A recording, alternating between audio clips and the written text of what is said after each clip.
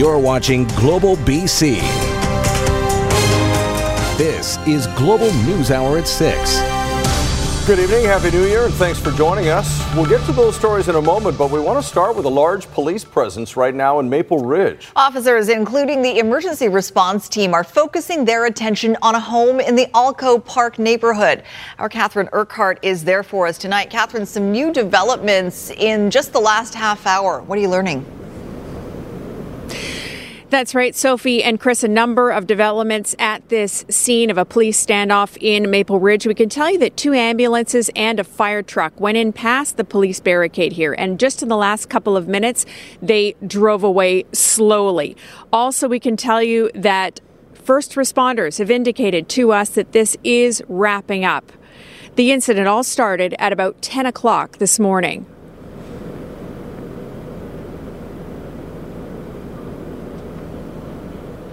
Now, neighbors told us that a man was in a house at the end of the street and police were trying to negotiate with him using a loudhailer. A number of flashbangs could be heard going off as well. Throughout the day, though, police would not say exactly what they were dealing with. A number of officers left the scene in about the past 20 minutes or so, again, along with paramedics and firefighters, again, indicating that this situation here in Maple Ridge is wrapping up, but police are not confirming that with us at this time. Sophie? Well, if that is indeed the case, I imagine it'll be some relief to neighbors. Catherine, a very large police presence there. Do we know if any other homes in the area were evacuated as a precaution? There are only about 3 or 4 homes on the street where this house in question was involved in the police standoff. And neighbors tell us that each lot is a minimum of 1 acre in size. So it's possible that no evacuations were needed. We certainly saw a couple of people in their homes here behind us. That said, a barricade remained up at the end of the street here throughout the day so that people could not enter into the area. Again, it appears that the scene is wrapping up here in Maple Ridge. That's not confirmed, but we will let you know as soon as we get more information. Sophie, Chris, back to you. All right, thanks for that, Catherine Urquhart in Maple Ridge for us. Now, no word yet whether that police incident could be connected to a single vehicle crash in Maple Ridge early this morning. That crash, just before 6 a.m., took down a hydro pole, knocking out power to hundreds of customers. It happened near 209th Street and River Road. The driver then ran away. No word yet on a cause. Now to some pretty dramatic video and questions being raised tonight about use of force by RCMP in Whistler. Stop. You're being videoed. Stop hitting. Stop hitting. You can back up. It stems from this emergency call to a brawl in the village on New Year's Eve.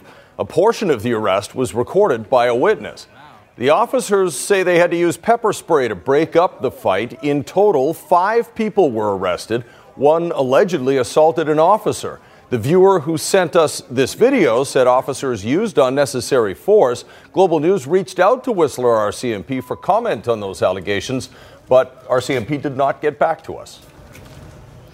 Now, in Metro Vancouver, the crowds were relatively well behaved. Yeah, no major incidents after tens of thousands of revelers filled Jack Pool Plaza and the surrounding area to take in those fireworks. Grace Key has more on the party post-mortem. Thousands welcomed in the new year at Jack Pool Plaza for a free outdoor celebration in downtown Vancouver, rocking the night away next to a DJ stage. But as soon as the evening winded down, there was the mad crunch to get home. For the most part, everybody's been in a really good mood, having a good time, welcoming in the new year. The festive mood continued at the SkyTrain station. Hey, Mother, I love you. TransLink offered free service and extended hours so partiers could get home safely. And people were in good spirits, even though the lineup at the waterfront station went on for about 2 blocks. It's been about like 1.5 hours. 1.5 hours? Yeah. Is it worth it? Definitely, because it's you have to go home, so it is worth it. Yeah. Others cabbed it home in another year without ride sharing.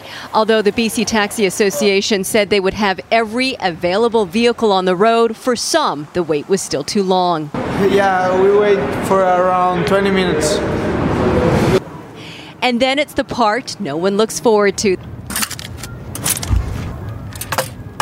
clean up after the big party. Volunteers with Green Chair Recycling handled the dirty work. It's very bad because we see a lot of confetti, which is very bad for the environment, right? And a lot of balloons. While some may be nursing a hangover, there could be worse ways to ring in the new year. After knee-deep in garbage, the rest of 2019 can only look better. Grace Key, Global News. Well, the new year also means the BC Assessment Authority is releasing new property values. The numbers, which came out today, have many curious as to whether their home is worth more or less as 2019 kicks off. Jill Bennett breaks down the winners and losers and what experts say this means about the market overall.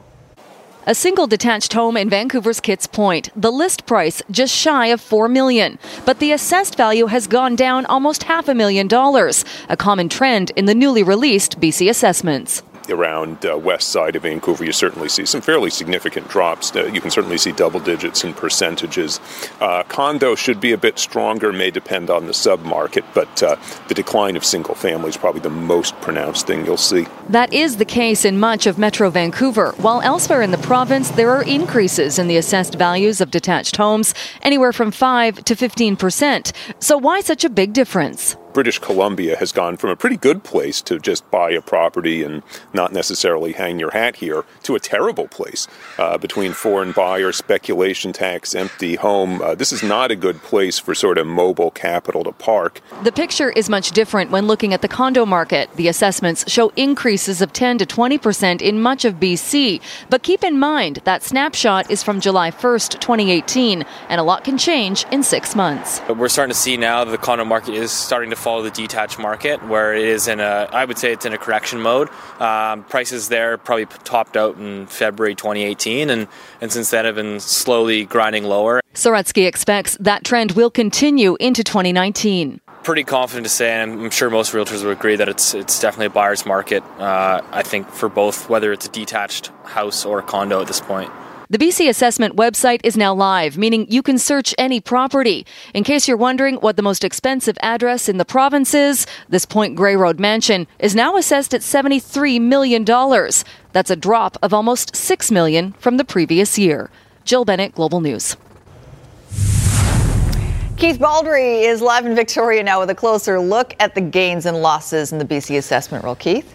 Yeah, Sophie, the assessments provide an annual lesson that there's no such thing as a single BC real estate market. In fact, it's very much varies widely on a regional basis. Geography plays a big role here. So I broke down some of the numbers even further. So take a look at this. In Metro Vancouver, the assessments are indeed down. And these are just average numbers, folks, 5 to 10%, depending on where you live. So that's Metro Vancouver. What about the rest of the province? Different story there. Assessments actually up 5 to 15%. Again, on average, it can vary from places like the Okanagan and Vancouver Island. Also, when you look at commercial industrial property, again, the numbers are different than what we saw in Metro Vancouver because they're actually up, the assessments, 10 to 20%. So industrial and commercial property continue to escalate in value. And finally, as Jill reported in her story, condominiums are up 10 to 20%. But as Tom Davidoff points out and others, this is, again, based on last July 1st. There seems to be a slight slowdown in the condo market since then. So that final number probably not as accurate as it was, say, 6 months ago. Now, one final bit of trivia here, guys, is that Kitimat in the northwest corner of BC is one of the rapidly greatest increase in assessments, largely because that huge LNG facility is going to be built there. So land values there are about to escalate and skyrocket as there's literally a rush on land to be purchased there. So many people are going to be working there. So again, another reflection that assessments vary tremendously widely on a geographical basis more than any other reason. For sure. All right. Keith, thanks for that. Right now, though, the couple accused in a bomb plot to blow up the BC legislature is still free after the case against them fell apart. But the big question now is, will the Crown appeal to the Supreme Court of Canada? Rumina Daya explains what Global News has uncovered in court documents and the twist that could cost taxpayers millions more. John Nuttall and Amanda Carodi are free. But despite the BC Court of Appeal ruling in their favor last month, the couple was supposed to be in court again next week for a peace bond hearing to determine whether they still pose a risk to the public. If you have a stone, throw it. If you have a bomb, Drop it. The couple had been subject to 14 conditions, including a 100-meter no-go zone for the BC legislature and any Canadian Forces base. Global News has uncovered court documents which reveal the January 7th hearing has been cancelled, the peace bond withdrawn by the Crown. So the couple is now free of the restrictive court conditions. There's really no justification for a peace bond. Lawyer Kyla Lee says the withdrawal of the peace bond raises questions as to whether Crown will appeal to the Supreme Court of Canada. It does not surprise me that they want to push this under the rug.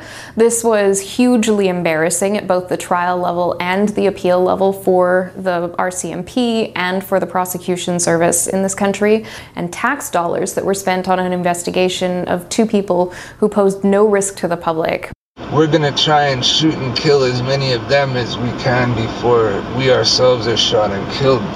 A jury found Nuttall and Korody guilty of planting pressure cooker bombs at the BC legislature on Canada Day 2013.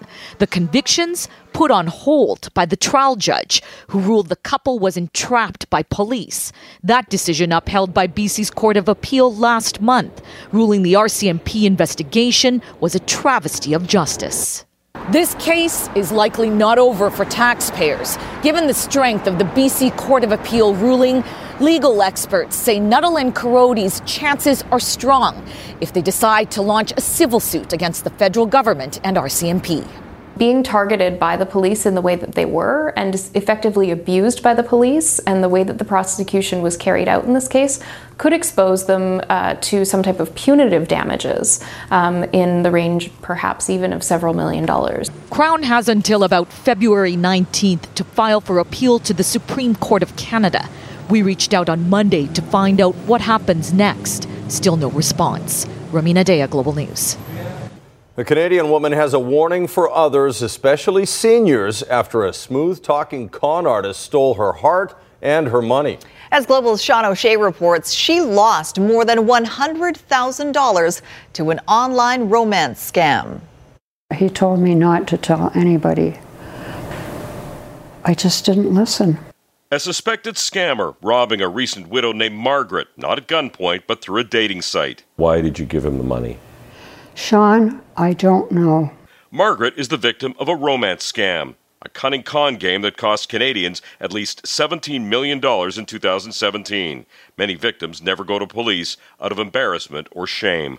The scam started after Margaret's husband died. She met a suitor through the dating site, Match.com. They would never meet in person, but they talked on the phone constantly. It was so comforting to have somebody tell me all these wonderful things about myself. So when the scammer sent her these pictures, likely of someone else, she was hooked. More than a month in, he asked for money. So the first time I sent him $12,000 US. At one point, he claimed he was in jail in India. There was a picture to support that claim. She sent $80,000 on another occasion. The scam fits a typical pattern warned about online and by police. My business fell through. I'm trying to move some product. They froze my accounts. Honey, I need you to help me out. Margaret is a fit, athletic 75-year-old, but her flagging emotional health and diagnosed with signs of early dementia made her an ideal target. My bank manager said, "This is a scam. You don't want to do this." She sent the money anyway. I wasn't thinking straight. This cost you your independence, didn't it? It cost me everything, my dignity, my independence. I had to sell my car. I'm moving out of this apartment. I'm not going to be able to afford it.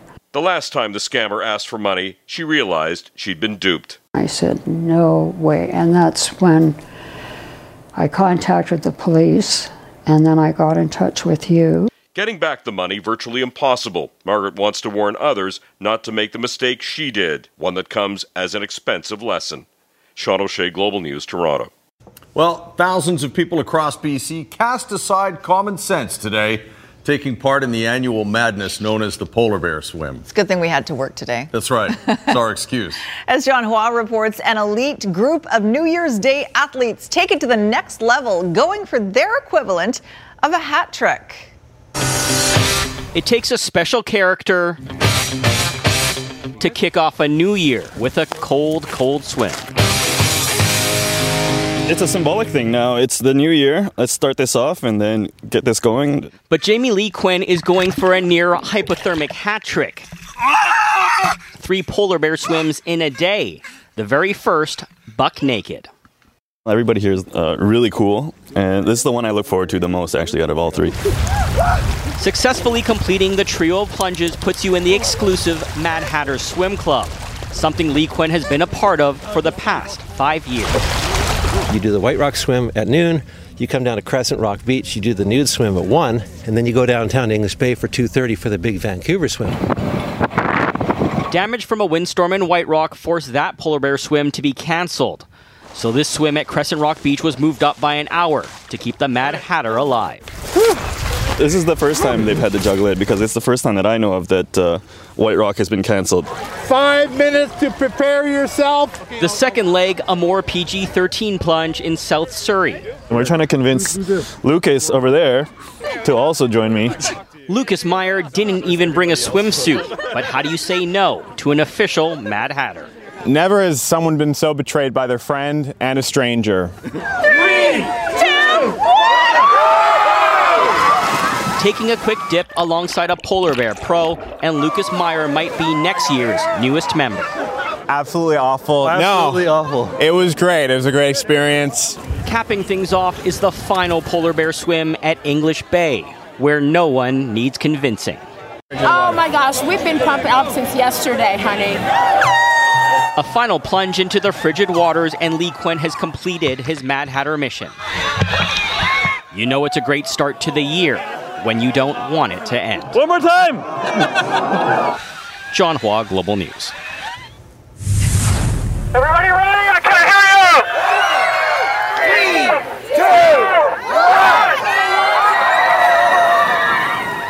3 polar bear events on Vancouver Island today, including this one in Esquimalt. This swim raising money for Kids Sport Greater Victoria to ensure that all families have access to team sports. Whew.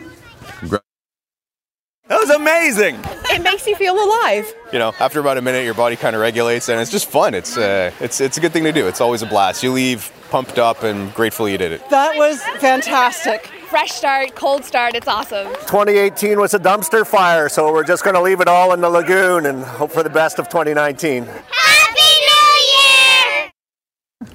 Happy New Year to you, Yeah, good for you. Now, for those who didn't feel like going for an icy dip, how about a Marathon Plus? Oh, yes, there we are. Is this the hat? Yeah. Kiss that fire hydrant. Yes. You know what happens with fire hydrants. They call it the Fat Ass 50. Clearly not something those taking part have to worry about. It's a 50-kilometer run through Vancouver to kick off the new year on the right foot. And as you just saw, it ends with participants puckering up to plant one on that fire hydrant. Thank you. Yay! Kiss that fire hydrant! Don't lick it. You might lose your tongue. It's an out and back. So that's great. You're feeling strong, wonderful. You get to the halfway mark. You think, ha, I can do this. And the back's a monster. And for those who weren't quite feeling up to running 50K today, there was a less extreme challenge of 1 to 49 kilometers, all runs with an option of taking a post-run dip in the Pacific Ocean to soothe those aching muscles. Can't believe we got away with saying Fat Ass 50 on TV, but... And you just did it again. Just did it again, twice. Well... It's a New Year's Day miracle in Russia where an 11-month-old baby was pulled from the rubble of a collapsed apartment. That rescue coming more than a day after part of the building was leveled in a gas explosion. The baby boy surviving in frigid temperatures because he was wrapped warmly in his crib. The moment even amazed rescuers. An 11-month-old baby boy pulled out of the rubble, alive after surviving for more than 36 hours in freezing temperatures. A glimmer of hope for authorities desperately searching for survivors. This video capturing the moment a deadly gas explosion ripped through the 10-story Russian apartment building Monday. Dozens of people still fear trapped. But today, rescuers heard that baby's cries. I saw parts of the crib, this first responder says. We cut the linoleum and I saw a face. The baby, named Ivan, had frostbite, a head injury, and fractures. But he was swaddled in a blanket and warm bedding, which helped him survive frigid temperatures of -4 degrees. His mother was able to escape when the building came down. My elder son and I fell through, she said, and he was left alone in his cot. Tonight, Ivan has been airlifted to Moscow for treatment. A New Year's Eve bonfire burns out of control in the Netherlands, sparking not one, but several firenadoes. The fire twister is sweeping across the sand, one after another, blowing embers and ash across the beach. The bonfire is made out of wooden pallets, stacked sky high, and the event is held every year as a competition with the neighboring town. Firefighters eventually got it under control, and no one was hurt. Just one example of a number of New Year's Eve celebrations around the world that didn't quite go as planned. NBC's Matt Bradley reports.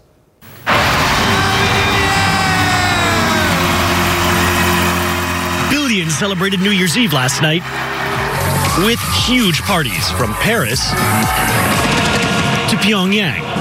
But in Tokyo, celebrating took a terrifying turn when police say a driver deliberately plowed into the crowd. A pedestrian bridge collapse in Moscow sent revelers tumbling, injuring more than a dozen. A huge bonfire nearly turned into a wildfire in the Netherlands. In Times Square, cleanup is well underway after a soggy beginning to 2019. While in Texas, fog mixed with smoke from fireworks led to near zero visibility on the roads. Fog also to blame for this 20-car pileup near Austin. It looks like we're going to have at least 30 people that are going to need evaluation. Out west, it was cold and blustery for the hardy people who camped out overnight for the Rose Parade. It was extremely cold, and our chairs actually kind of flew into the street.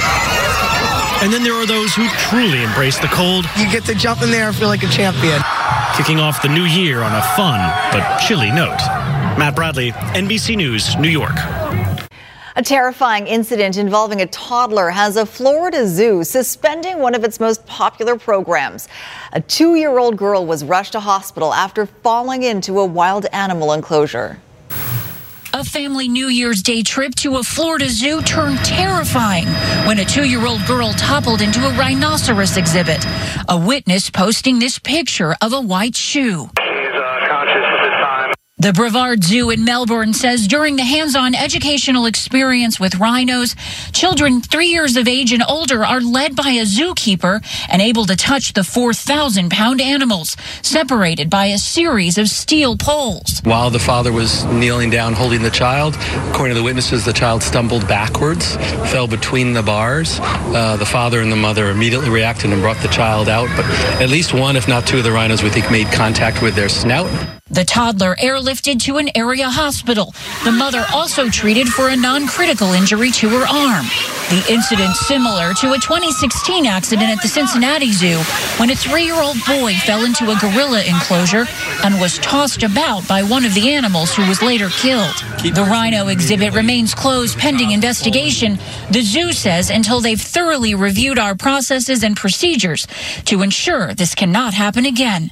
Katie Beck, NBC News. A record-setting New Year's Day for NASA scientists, going farther than anyone has gone before. The New Horizons spacecraft successfully pulling off a high-risk flyby of an unusual space rock, a stunning 1.6 billion kilometers beyond Pluto. We've just accomplished the most distant flyby. A room full of people in Laurel, Maryland got something unusual today. The greatest long-distance call in human history. That call traveled more than 4 billion miles, a radio signal from NASA's New Horizons spacecraft, flying past Ultima Thule, a frozen world shaped like a bowling pin, a pristine relic from the dawn of time. I don't know about all of you, but I'm really liking this 2019 thing so far. Alan Stern is the principal investigator for NASA's New Horizons project. The space probe, about the size of a baby grand piano, launched in 2006, sent back breathtaking photos of Pluto in 2015, then traveled deeper into the Kuiper Belt for its flyby of Ultima Thule. We chased it down from 1 billion miles away, more or less in the dark out there, and we crossed it at 32,000 miles an hour. Space scientists will release high-resolution photos tomorrow. Those photos and other data could teach scientists more about how planets like Earth were formed from smaller worlds like Ultima Thule, believed to be roughly as old as the solar system itself, 4.5 billion years. This is an example of America on its game and people in our time doing things that are larger than life, that actually go down in history books, that make a difference for the body of human knowledge. For the next decade, New Horizons will keep sailing into the cosmos. Its next target unclear, but another billion miles or more from Earth. Mark Strassman, CBS News, Laurel, Maryland.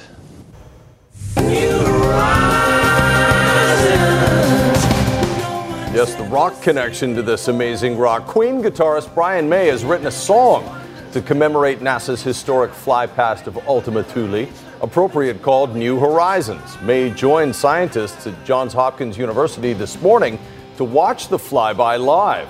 His fascination with space goes back a long way. He actually has a doctorate in astrophysics. So he's done well. Yeah, high achiever. Exactly. Well, it didn't take long for BC to register its first baby of 2019.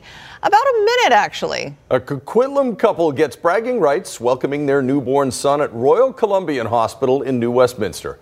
Tanya Beja reports. He's their first child and British Columbia's firstborn of 2019. We just wanted a baby, and now we've got the unicorn baby, so that's pretty exciting. Little Dominic Soswa of Coquitlam was born 1 minute after midnight. As soon as he came out, all the nurses were calling around, and they said, "We think you're number one," and we were. Dominic arriving on his due date, a healthy 8 pounds 3 ounces. From the time we got here to now, everyone's been so lovely. I'd do it again tomorrow. That after a full day of labor followed by an unplanned C-section for mom Janet at Royal Columbian Hospital.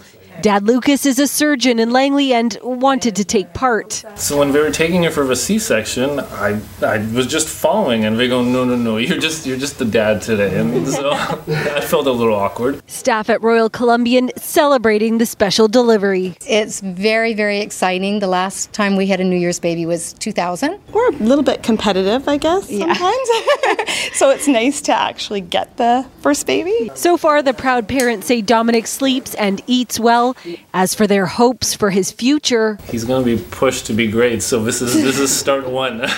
Tanya Beja, Global News. Well, they were hoping for some fun, but this is definitely not the way you want to ring in the new year. We've got that story right after the forecast. No, you want to hang out with us at Jack Wolf Plaza. That's right. You do not want to hang out at 58 meters in the air. Exactly. Yeah, we had a great time, and it was a little chilly but dry last night at Jack Pool. Christy Gordon joins us now with a look at next year. Well, not next year anymore, is it? Yeah, the last year. Last year already, isn't it? That's right. I thought I'd do a quick recap. 2018, I crunched the numbers. Mean temperature right around where we should be, but slightly above. But the rainfall, you can see it was a wet year, that's for sure. Very typical La Nina year or weak one. But it doesn't give a good perspective because, as you well know, we had an incredibly dry summer. So I actually broke it down in 4 for you could have a better idea of really what our year looked like. January, February, March, and April were all very wet, well above average in terms of rainfall. And southern BC ended up with 100 to 150% above average snowpack. We had significant snow across the south coast as well, but not a lot actually lower down. It was only, we only reported snowfall in the month of February at YVR. But then late April, Mother Nature turned the taps off. May and June were incredibly dry. May only reported 1.6 millimeters of rain, and we had record-breaking warm spells, and it led to major flooding across southern BC. Areas like Grand Forks getting hit hard, and that hot, dry weather actually continued. So through May, June, July, and August, all very dry, and we had actually quite a heat wave in July as well, and that led to the record-breaking forest fire season that we had. And then late September, Mother Nature turned the taps back on and it got wet again through those 4 months. 674 millimeters of rain, 6th rainiest day ever reported on December 13th. And of course, we had that windstorm. So it was really in sections where the fall and the winter were really wet, and that led to on average, a very wet year. And we had a little snow scare to start off 2019, but it really didn't amount to much. We weren't expecting it to be. This was really your day out there. So a nice, easy start, but it is going to get wet, and the pattern is going to be wet as far as we can see. We've got a whole series of systems headed our way, except for those of you across the north, cold and dry. Light flurries for the interior regions, whereas coastal regions will see the rain develop through the morning hours. If you head out early, you may be dry, but don't leave without a rain jacket. 2 very wet, windy days on the way. A little bit of a dry patch later Friday into our Saturday, but it's not going to last long. And I'll leave you with a shot from Vancouver Polar Bear Swim. Thanks to John for that one. Look at all those people. A cold, good time. Thanks, Christy. No matter what you did on New Year's Eve, you probably had a better time than these people. 3 adults and 5 teenagers spent more than 8 hours from New Year's Eve to New Year's Day trapped 52 meters above the ground on a broken ride in the French city of Rennes. Firefighters' ladders weren't high enough, so rescuers used a helicopter to reach the trapped people, lift them out, and then winch them down to the ladder. They all finally made it to solid ground early this morning. And in the end, no one was physically hurt. Scary, for sure. All right, echoes of the legendary 1973 Battle of the Sexes between Billie Jean King and Bobby Riggs as 2 of the best tennis players in the world squared off in Australia today.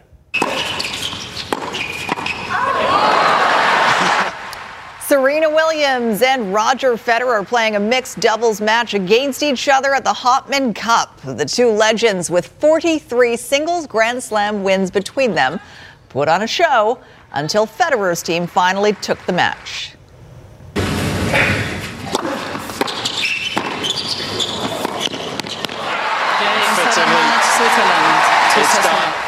In the end, the winner didn't really matter. The crowd had been treated to an historic match between 2 of the greatest players in the history of the game. Squire joins us now. What's your perspective on the greatness of those 2 players? Well, I mean, I don't think you need much perspective. You just have to look at their numbers. Right. And it's, 23 Grand Slams for Serena, I believe, and 20 for Roger Federer. And the most amazing thing is that they're still 2 of the top players in the world, and they're in their late 30s. Right. Yeah. This is a sport that normally you kind of burn out in your late 20s. They are still rolling, and they're still way up there. Federer said that he was sort of nervous about facing her serve. Playing Serena. Yeah. I know I would be. And Serena said she was sad it ended so fast. She was just getting warmed up. All right. Squire? Yes, that's me. Let's go. Let's go. First Sportscast of 2019. Okay, here's the good news. Canada has never failed to get a medal when we have hosted the World Juniors in the home and native land. And we should have a good enough team to win a medal this year. But there are some things that need to improve to get a medal and get through Finland in tomorrow's quarterfinal game. A better power play would help Canada. More offense from the blue line as well. Last night, the Canadians missed a chance to win their group. They lost 2-1 to Russia. Now, that can be the only game Canada loses for the rest of this week, because now you have to win to stay in. Racing to it is Frost. He spins and fires. That's blocked as well. And Russia wins it by a score of 2-1. Russia goes to 4-0 in the tournament. Canada drops to 3-1 and will finish second in Group A. So in a tournament like this, everything's, times 1,000, I think, and especially when games are must-wins and the games are so tight.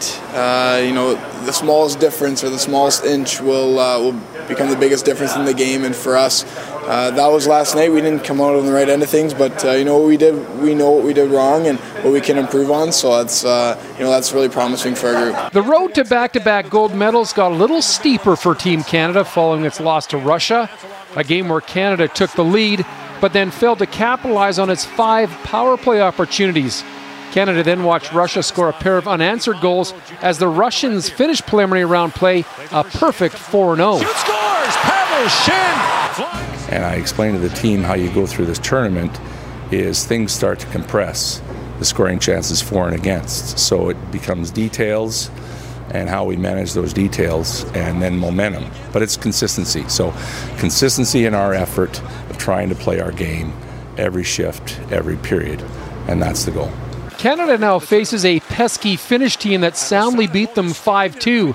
Yes, that was an exhibition play, but you just know it's a win that Finland is pointing to heading into Wednesday's big showdown against Canada.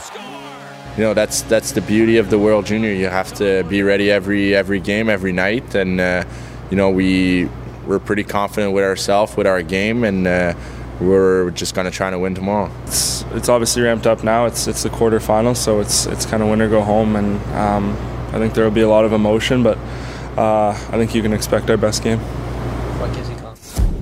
All quarterfinals games are tomorrow because of the World Juniors. Vancouver and Victoria in the Western Hockey League on the road, and they were both losers this afternoon. 76,000 fans at Notre Dame to watch the Bruins and the Blackhawks in this year's Winter Classic.